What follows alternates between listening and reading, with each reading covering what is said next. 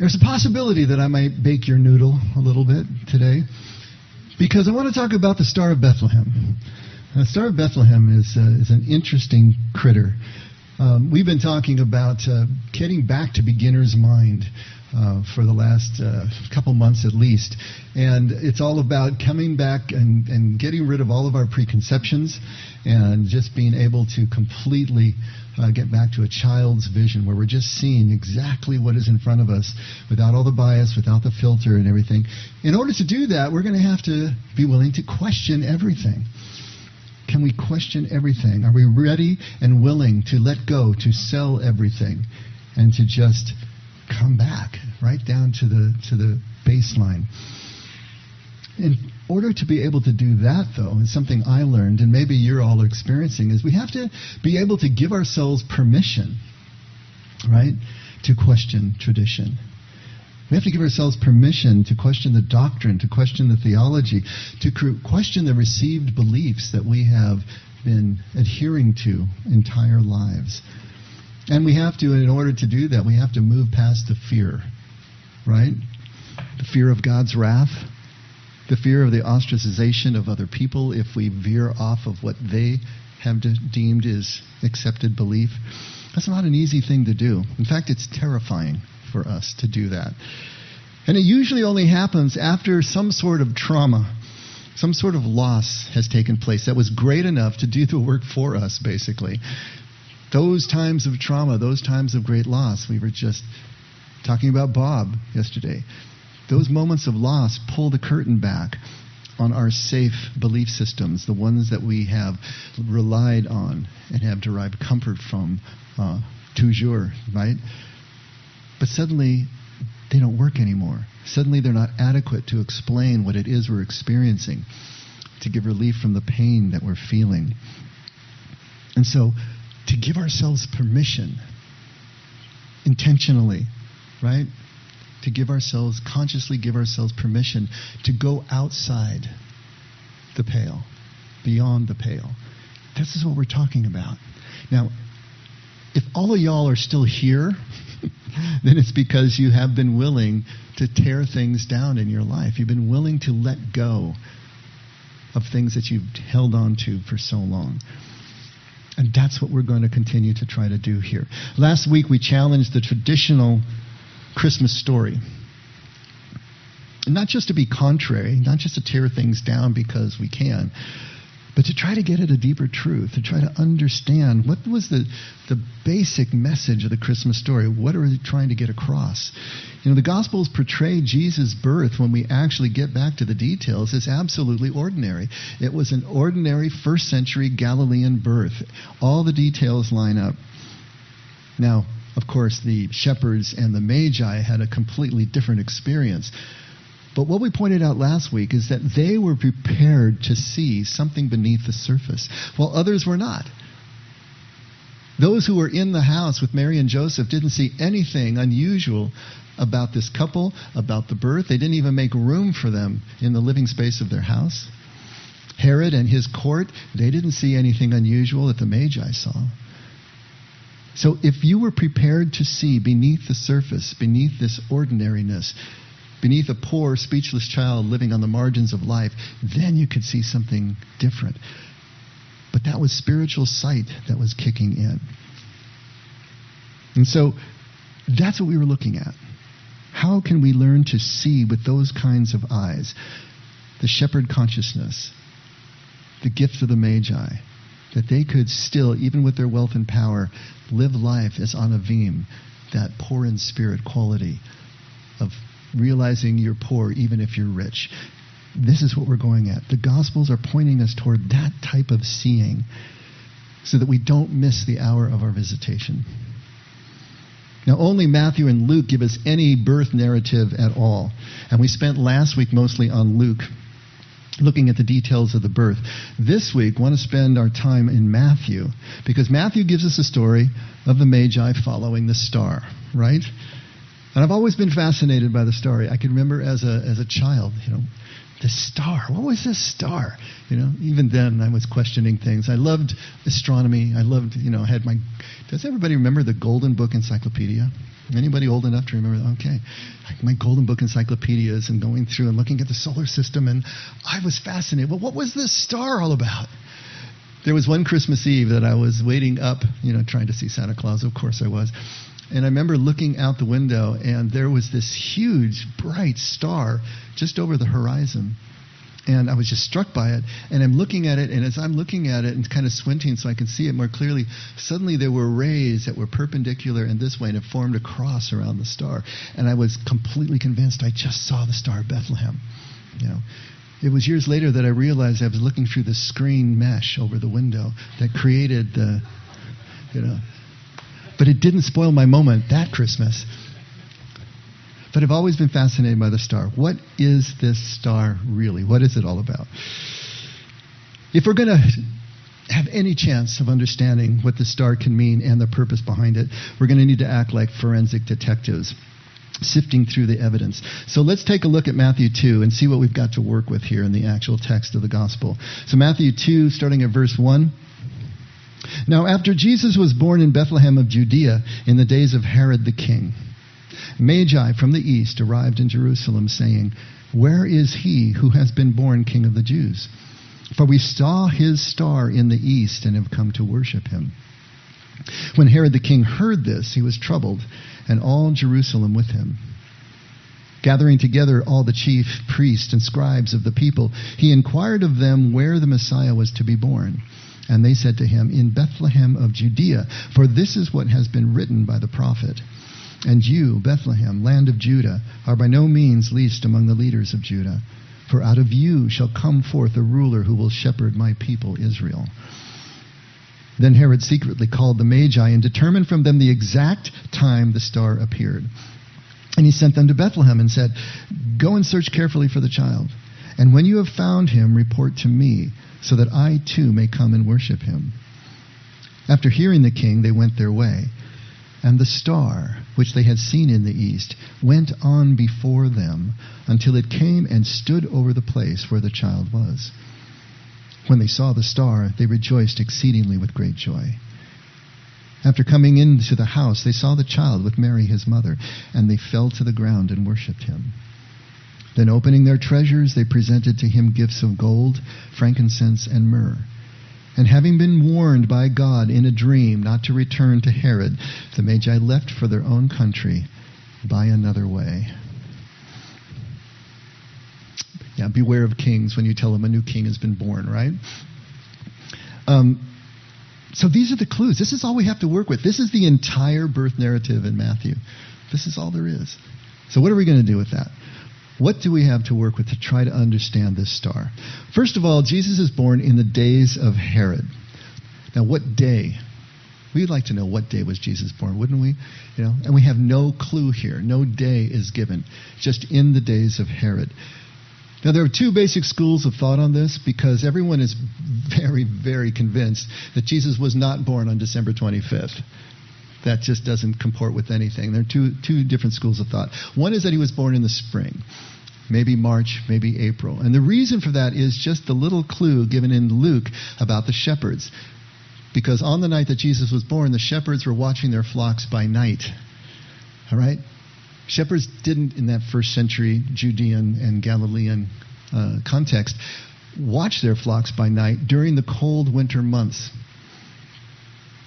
They would corral them in the cold winter months. In fact, the lambing season was in the spring, and they were definitely then in the fields, and they watched over them night while the lambs were small.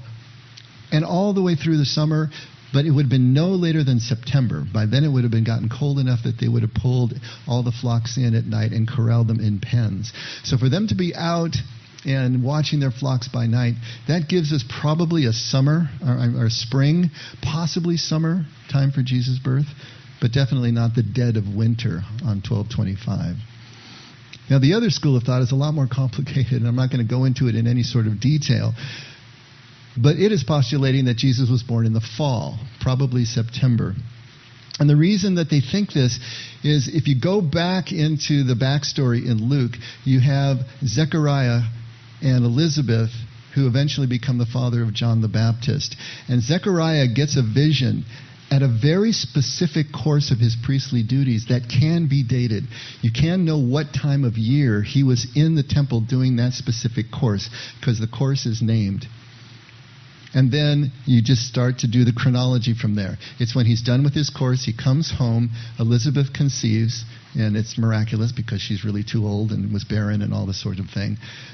And we know that Jesus was 6 months younger than John. Mary conceives in the 6th month of Elizabeth's pregnancy. So kind of moving all that stuff forward, it looks like John would have been born in June, and Jesus was born in September. Okay? It comports with the flocks by night thing as well. So spring, fall, maybe April, maybe September. How can we know for sure? Well, obviously we can't. But what we do know is that it wasn't 1225. Now, how did that happen? 1225, December 25th, was adopted in about the 4th century by the church. And this was after the church had merged with the Roman Empire and become the state religion of Rome. And so now you had a clash of cultures. You had two cultures that had to be brought together. And, how do you do that? Even though that Christmas was placed on December 25th, that wasn't widely celebrated within the church until the 6th century. And as far as the 9th century, in terms of wide liturgical acceptance. Why 1225, though? Well, the winter solstice is December 21st. That's coming up here next week. Now, what's a solstice? It literally means sun stands in Latin. But as the days get shorter and shorter as we move from the equinox to the winter solstice, there's a point right at the solstice where the sun stops, and then the days start getting longer again as we move to the spring equinox. So that moment where the sun stops is called the solstice. The days are lengthening, the sun is lower in the sky, it stops its downward trajectory and then comes back up the other side. That's a big deal. That was a big deal to the ancient people. If you think about it, how frightening it would have been, not understanding any sort of science, to see your days waning and it getting colder and colder. Is the sun ever coming back, or is the earth just going to burn out? And to have the sun turn around and come back again, that was a huge point of celebration for the people. So much so that in Rome, they had a festival called Saturnalia. That was to honor the god Saturn, who is the god of agriculture, the god of the harvest, the god of seed sowing. And so it was basically a celebration for the harvest that was to come in the spring, that the planting would return. And this turned into a week-long festival in Rome from December 17th to the 23rd. And it was characterized by giving gifts, making merry, and decorating houses and trees. Sound familiar? None of this was going on in the Christian tradition. This was all in the Roman tradition. Aurelian, the Roman Empire, in 274 CE, established December 25th as the Dies Natalis Solis Invicti, which literally means the birthday of the invincible sun. So 1225 was the official Roman feast day for celebrating the sun god's return. And Christmas was simply overlaid on both of those holidays. And the idea being that Jesus was the light coming into the world. And so that kind of overlaying on the sun god made sense. But most importantly, the celebration was already happening. The people were already used to it. Now we're just going to change the faces.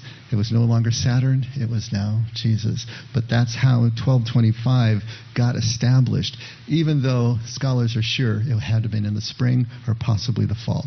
Now, what year? Well, we have no idea what year. There's nothing in the Gospels. And all we have to go on is the Gospels. But in the 6th century, in 525, Pope John I commissioned a monk by the name of Dionysius Exiguus. It literally means Dennis the Little. He was a short guy. And he asked him to do new Easter calculation tables. Easter is really complicated. Easter is always on a different Sunday all the time. You know what Easter, how you calculate Easter? Easter is the first Sunday after the first full moon after the spring equinox. So it's, they were on lunar calendars back in Hebrew days. But yeah, so it's always moving because, the the sun? When is the first full moon after the spring equinox on March 21st? So the tables were not working anymore with the calendars that they had. And so Dennis the Little was supposed to do new Easter calendars that would be accurate. Well, he threw in, for no extra charge, resetting the calendar to the birthday of Jesus. Up till then, Rome usually, informally, they just counted their years by who was consul, who was leading at the time. It was just in the year of the consul so-and-so. But formally, the numbering originally was AUC, ab urbe condita, which means from the founding of the city, which in our calendar would be 753 BCE. But in the 3rd century, it was reset to the reign of Diocletian, a reforming emperor, who was also the greatest persecutor of the church. He was the one who instituted the last and longest and most deadly persecution the church had seen. And yet, the numbering of the years in the Roman Empire were starting with his reign, and Dennis the Little thought that was unacceptable. So he calculated where Jesus was born and reset it to 0. Now, it took about 900 years before the rest of the church was actually using what became Anno Domini, the year of our Lord. But at least he gave it a go. But he was wrong. He set the 0 year. And by the way, there is no 0 year in BC AD, which is now BCE and CE. There's no 0 year. It just goes from year 1 BCE to year 1 CE or AD. Except for the astronomical calendar has a 0 year. They put a 0 in so that the leap years would land on even 4 factors of 4. It's just all this crazy stuff, right? So he set it to 753 AUC, which is what we have as our 0 year, or year 1, I should say. But we know that he was born in the days of Herod. And Herod died in 4 BCE, so he was at least 4 years off in where Jesus was born. And so, what year is it? We don't know, but we know that Jesus had to have been born between 5 and 7 BCE. To be able to have been born in the days of Herod. Now that's an important little tidbit to hold in the back of your mind, because it's important to the star's eventual identity. Now, the next thing that we have is that magi from the east, magos in Greek. Who were these magos? Who were these magi? Well, they were astronomers, but they were also astrologers, philosophers and advisors to the king, basically wise men from the east. Now, this meant that they were in what is today Iran, the Persian Empire, possibly the Parthian Empire, which is in the northeast of what is now Iran. If they were Gentiles, they were Zoroastrians, which is the religion, the traditional religion of Iran, today's Iran, Persia. But there's a possibility that they were Jewish descendants of the original Jews who were exiled to Babylon when Babylon conquered the southern kingdom. And that makes a heck of a lot more sense to me. That they were Jews, they were following their tradition for centuries, looking for their king in the stars. Now, we need to make a quick note about astrology here, because for any of you coming from evangelical backgrounds, that's a 4-letter word, right? That is verboten, that's a cult, that's this, and that's that. When we talk about astrology biblically, and yes, there is astrology in the Bible biblically, the ancient world saw astronomy and astrology as basically the same thing. Now, the Greeks later on introduced the horoscope, which means the hour, to see the hour, and that meant the hour of the birth. And the horoscopes then took the stars to relate directly to individual people and, their personalities and things that would happen to them. That was not the original intent of astrology. Astrology always dealt in the macro. They believed as above, so below, that the lights in the heavens, which Genesis says were given as signs and seasons for mankind, would mirror the large movements of nations and peoples and kings and so on and so forth. And so they saw in the stars a mirror image and could know then something that was happening, but only in the large areas. The Bible calls the zodiac the Mazzaroth, and the imagery is there. it's not that we need to believe superstitiously in anything about the zodiac, but we do need to acknowledge that in the Bible it's a kind of an additional meaning system, a way of understanding these movements, a way of being able to set up imagery that allows us to understand the movements of time and the movements of nations. And that's the extent of it, if we can just understand that. But the imagery is there, and if we're going to understand what the Bible is saying in some of its areas, we need to bring in this knowledge of astrology and what it meant to the people of that time. So, the star is in the east, where they see it. But you need to understand another thing, that all lights in the heavens, in the night sky, were called stars, except the sun and the moon. All right? So whether it was stars or planets, comets, meteors, all were called stars. And there was a distinction made between the fixed stars and what they called wanderers.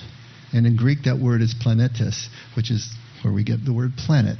Now, what are the wandering stars and the fixed stars? Well, the stars that we see in the sky, they are so far away. They're moving. Everything is moving in the universe. It's an expanding universe. But they're so far away that they look like they never move. For thousands of years, the constellations have been basically the same. If you run the clock forward, eventually all our constellations are going to get pulled apart, kind of like an image on Silly Putty. Did you guys ever do that? It's going to look like that. But right now, they look fixed. They don't move. But then there's other lights that are moving, and those are the planets and comets and meteors and so on and so forth. The planets are the ones that we're interested in because they move along the ecliptic around the sun. But how could a star in the east lead the magi west to Jerusalem and then stand over Bethlehem? How could that possibly happen? Now just hold that thought for a second. I'm asking you to hold a lot of thoughts for a second. I'm trying to put it together here at the end. The next clue is that Herod asked the exact time the star appeared. Why didn't he and his wise men see it in the first place? Why did they have to ask these wise men? Hold that thought. And lastly, the star went before and stood over. How could any physical star do this? How could a planet do this? All right? Are you ready for some answers now? And I've got answers in quotes here because there are no real answers, but we're going to see if we can at least put together a scenario that fits all of these clues in Matthew and see if it's something that seems plausible to you. Is there anything, first of all, that could fit all of these clues? Well, it could be a miracle star. God just made the star do all that, right? Well, perhaps. Scholars have suggested all sorts of answers to this question. This has been a big question for thousands of years, right? They have suggested comets, meteors, supernova was a big one, where a star explodes and gets really bright. Maybe a conjunction of planets lining up, and that looks really bright. But think about it. Anything that spectacular in the night sky, Herod would have seen it, right? His wise men, his astronomers would have seen it too. And further, there is no astronomical evidence for any sort of event like that in the sky within the time frame between 5 and 7 BCE that Jesus needs to have been born. So nothing astronomical can explain this. Finding the star in the east, having it go before, and then standing over. So is there anything at all that we can see would explain this? And yes, there is. But it's going to be astrological. Okay? So put any of your bias aside for a second, because this is going to be of astrological significance. And because it's astrological, it would have been invisible to everyone but the magi. Those astrologers anywhere could have seen this, but not to the naked eye. It's not anything that you're going to see in the sky. And the words that are used in the Gospels to describe those clues that we talked about, in the east, right, going before, standing over, were the exact words that the Greek astronomers used to describe apparent motion of what they saw in the heavens. So understand, the words that are used in the Gospels are the astronomical descriptions of apparent motion of heavenly bodies. So the first one is in the east. Entai anatole in Greek. literally means in its rising. Not in the east, but in its rising. But everything rises in the east, and so it makes sense that you'd see it in the east. But literally means in its rising. And what this is referring to in astronomy is a heliacal rising. And I know that's a big word, heliacal. It's just helios, which is the Greek word for sun. So a heliacal rising would be if you were standing in the dark right before dawn and facing east as the eastern horizon is just starting to lighten before dawn, and then a star rises, crests the horizon. And it's there for a few minutes, and then it's blown out as the sun rises into it. That would be a heliacal rising. The planets do this. And it's very significant in astrology. And then when they rise, they go before in the sense that since the planets are moving on their orbit, and we're watching not from a stationary object, but we're moving in our orbit. And so because of the relative motion of us on this planet and that planet as it rises above the horizon, it's either moving east or it could be moving west, but it's going before in one direction or another. Okay, so that's what they're observing. As the planet rises just before dawn, it's going to be moving across on successive dawns as they're observing it. And so this is what's happening in this rising. To go before, we just talked about proago. That is the wandering. That's the word means to wander in Greek. And it would wander east or west against the backdrop of those fixed stars that we talked about. The third one is to stand over. All right? Histemi apano. Apparent retrograde is what they're talking about here. Sometimes, the inner planets are moving faster. They have more... they're going faster. So, in other words, the Earth is going to take many revolutions around the Sun before Mars, or especially Jupiter, makes one, right? So the Earth is going to lap the other planet as it's going around. Think of it as you driving down the freeway. Let's say we're going west on the freeway, and there's a car in front of you in the next lane, but you're going a little bit faster than that car. And so the car is going before you and going west, but you're slowly pulling up to it, and at a certain point, it's right outside your window, and it seems to stop for a second, and then it starts going backwards as you pull away. That's the apparent retrograde. Now, in truth, everybody's going forward and doing what they do, but from our point of view, it looks like it's going forward, it looks like it stops, and it looks like it's going back. So there's a big thing about Mars being in retrograde, and then everybody's life falls apart, right? You heard about that one before, probably. But the idea here is to stand over is this description of apparent retrograde. Now, is there an astrological event that we can point to that accounts for all of Matthew's clues? And if so, how could we even know? How are we going to know what happened 2,000 years ago, right? Well, it turns out that the universe and the solar system are like giant clocks. They're very precise. And you can input all this data into a computer. God bless computers, right? And then you can basically run the star maps forward and back, and it's absolutely accurate. We can know what the stars are going to look like and what's going to happen 10 years from now, 1,000 years from now, and we can go backward and know what happened 2,000 years ago because we can just run these computer models back and forth. So, on April 17th, 6 BCE, all right, Jupiter, the planet Jupiter, had a heliacal rise in Leo, the constellation Leo. Now you know about the signs of the zodiac. There's 12 constellations that are right on the ecliptic. And so what happens is Jupiter was the king of gods. So you got Jupiter, it symbolizes as a king, rising before the sun into Leo, which is also a king, the lion, but also the symbol of Judah. Heard of the lion of the tribe of Judah? Judah was symbolized by a lion in Jewish tradition. And then it goes before. In other words, it's moving west in its apparent motion, wandering west.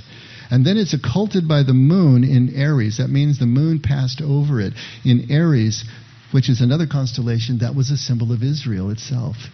Aries the ram. And then it continued west. So putting all that together, these, I would think, Jewish astronomers understood that they were that a king was born in the west in Judea, and they needed to go to Israel in order to find him. That was their clue. That's what they did. And so they go to Jerusalem. Now understand, they didn't know where to go from there. In fact, they didn't even know to go to Jerusalem. All they knew was to go to Israel, go to Judah within Israel.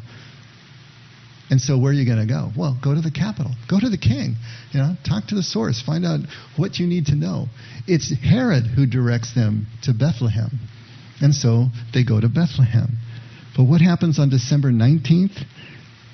Jupiter went retrograde on December 19th. That means when they got to Bethlehem, Jupiter stopped, stood over, and then, of course, started to move east from there. On December 19th, if Jesus was born in the spring, he would have been about 8 months old. Is Sharon still here? That little grandbaby of hers is 9 months old. So Jesus would have been about that age by the time that they got there.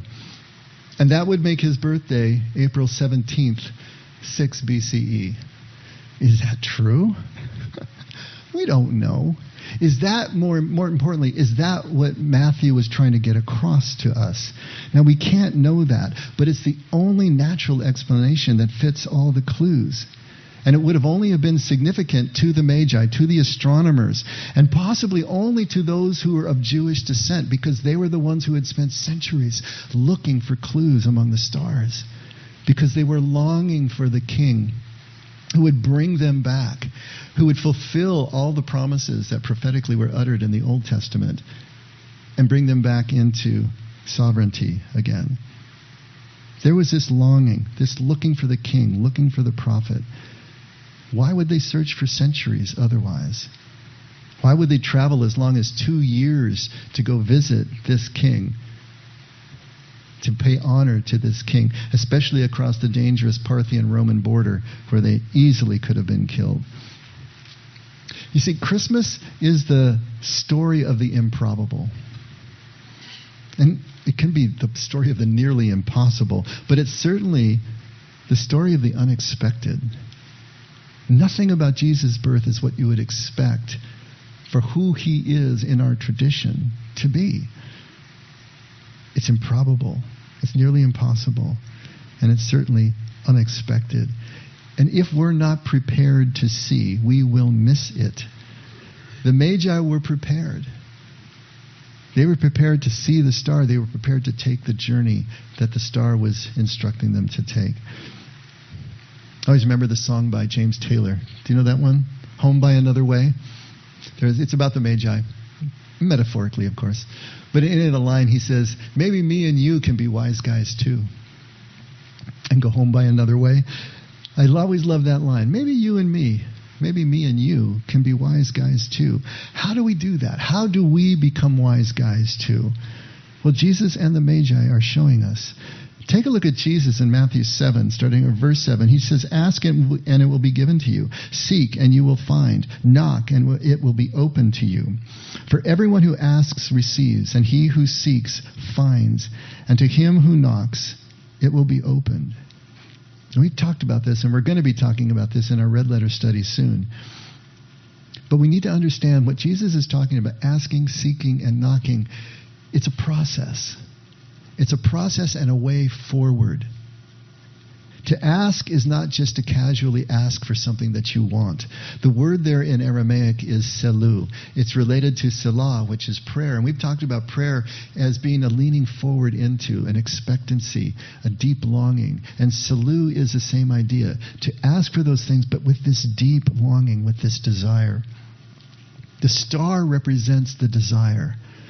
The star was the longing of centuries of these magi, these astrologers, waiting for the fulfillment of all the prophecies that were given their people.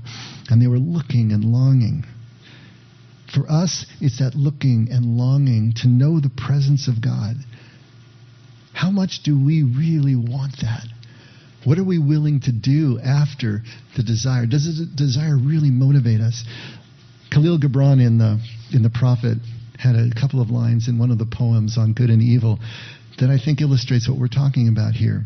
He says, in your longing for your giant self, he's talking about the true self, the one beneath the ego consciousness. In your longing for your giant self lies your goodness. And that longing is in all of you.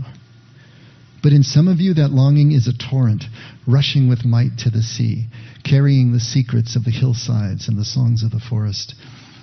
And in others, it is a flat stream that loses itself in angles and bends and lingers before it reaches the shore. So what is the temperature of your desire? Are you whitewater rapids? Or are you just slowly eddying along? How much does your desire motivate you? How much do you feel that pull, that longing to action? And that is the next step, the action itself. Seeking, bea in Aramaic. Not just looking for something that you lost again casually, but this has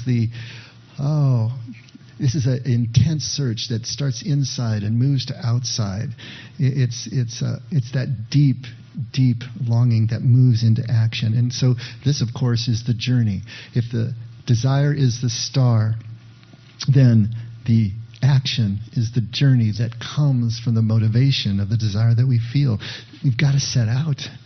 We've got to risk what we risk setting out in new and different directions, different actions. Will we have the perseverance of the faith walk, acting as if something's true, even if there's no evidence? And then finally, there's the knock, koshf in Aramaic. It's interesting that this word knock, koshf, really means to hammer in a tent peg, is the root meaning of it. And the idea is when you finally put your tent together, you have realized a space that people can live in. It can also mean to strike a musical note. When you do that, you're creating vibrations that everyone can hear.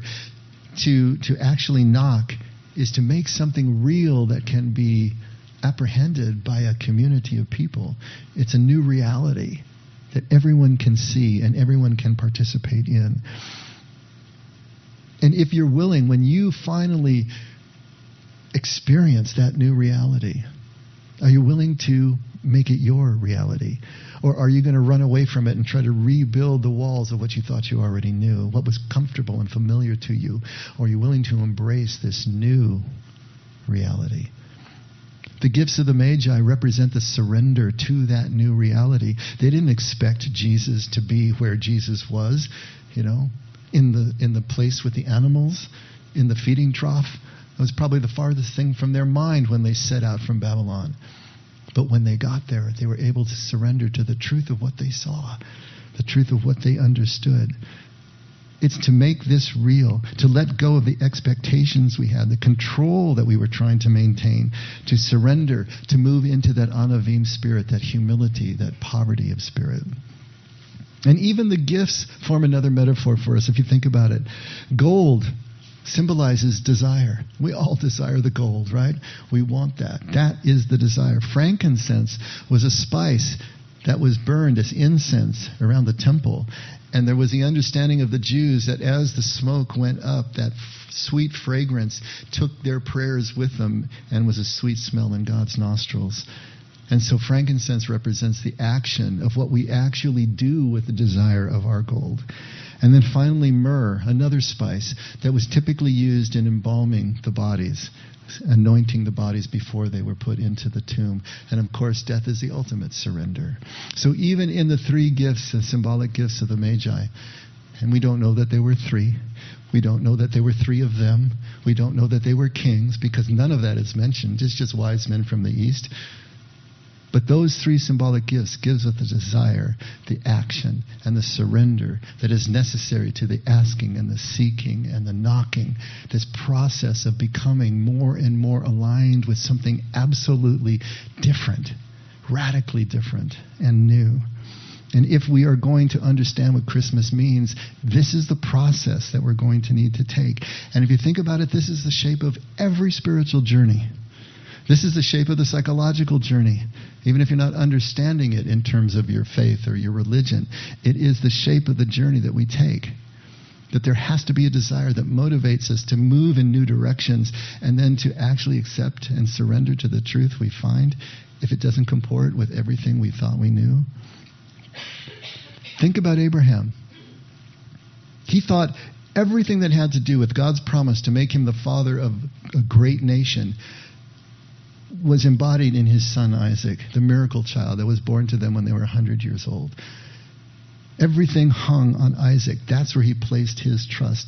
That's where he was looking for truth to appear. And what does God do? He says, you need to sacrifice your son. Now, what God would do that, right? Well, again, metaphor, right?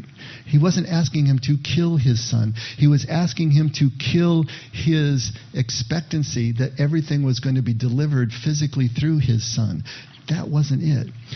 Abraham became a hero of our faith when he let go of what he thought he knew and embraced a completely different reality, because Abraham is the father of the 3 great monotheistic religions on this planet. Billions of people call Abraham their father, but not through Isaac. Moses thought that everything was centered on the promised land, spent 40 years trying to bring his people into the promised land. But on the top of Mount Nebo, inside of the land, he dies there because it wasn't about the land itself. The land didn't make the nation. And the people had to stop looking at Moses for the deliverance and look at God directly if they were ever going to be the nation that God intended. Moses had to let go of the promised land. Solomon thought it was all about wisdom, spends his whole life acquiring it, and yet at the end of his life in Ecclesiastes, he says it's not about wisdom either. The wise man and the fool die alike. It's got to be about something else, and he understood it was about presence. It was about just eating and drinking and doing your work and loving your wife and just loving your life. That was it. Not all these other things that he had required. And of course the apostles, clinging to Jesus as a man, as a friend, but also as their expectation of Messiah. What he was going to do as a warrior king to bring Israel back into prominence as a sovereign nation, kick out the Romans, and of course seat them alongside him in power. And Jesus had to die in order for them to experience this new reality that they finally surrendered to in the resurrection. They understood that Jesus still lived, but not in the way that they thought. This is the shape of the journey. And now you have the magi looking for the spectacular king that they expected and confronted with this poor, speechless child on the margins of life. And yet they were able to surrender to that and understand. He was their king, but in a way they never expected. They were heroes of faith. They are heroes of our faith. And yet they all started the journey with a misdirected desire, looking for something other than what they found was the real deal. I wrote a line in one of my books that a hero is not one who completes the journey. A hero is not the one who completes the journey. The hero is the one whom the journey completes. It's not about taking a journey. It's not about acquiring the thing that you set out to do. It's about whether the journey changes you, teaches you, completes you in ways that you never anticipated when you started. Our initial desire can definitely be mistaken. It always is in the first half of life, right? When we're looking out there, outside ourselves for meaning and trying to acquire it, trying to build it, trying to identify with it, the roles we play and everything. But if that desire is strong enough to move us and continue the action, the risk that we take, if we continue to take this journey and persevere, we will be confronted with the truth. And then it's up to us. When we are confronted with the truth, with the limitation of the desire that we set out with the limitation of our star, but we don't give up the seeking, then we can start to see the star within the star. As Richard Rohr likes to say, the task within the task. The task that we think that we're here to complete. As we carry on, we realize that there's a task within that has to do with deep connection and oneness and love, if you want to think of it that way. If we persevere, we will see that deeper truth within the task. And if we're ready and willing to submit and surrender to it, to absolutely let go of the certainty that we're craving, then we will be able to see the king and the prophet in a poor, speechless child. We will literally be able to see Emmanuel, God with us, in all the forms that God is with us in our lives. And when that happens, it becomes absolutely true. Me and you can be wise guys too. Let's pray. Father, this is what we say we want. This is why we're here. This is why our actions have been moving in the direction that they have been. That we desire to know you more. We desire to know how we live in relationship with you and with each other in this life. Stoke our desire hotter. Take our desire deeper into motivation that will move us in directions that we may not have contemplated yet. Move us in directions that seem too scary right now. Help us to leave no stone unturned in our journey by keeping the desire to know you more and more hot in our hearts. We want you, Lord. We want you this Christmas. We want to know how this Christmas can change the way that we see our relationship with you. So help us to keep that desire moving and overcome the risk that we perceive. And when we do come across something that our hearts know is true, but our minds won't yet accept, that we will go with our hearts and surrender to this new truth and find ways to accommodate that instead of the other way around. Thank you for always guiding us and being constant in your care for us, Lord. Never let us forget we can only love because you loved us first. In Jesus' name, amen. Let's all stand.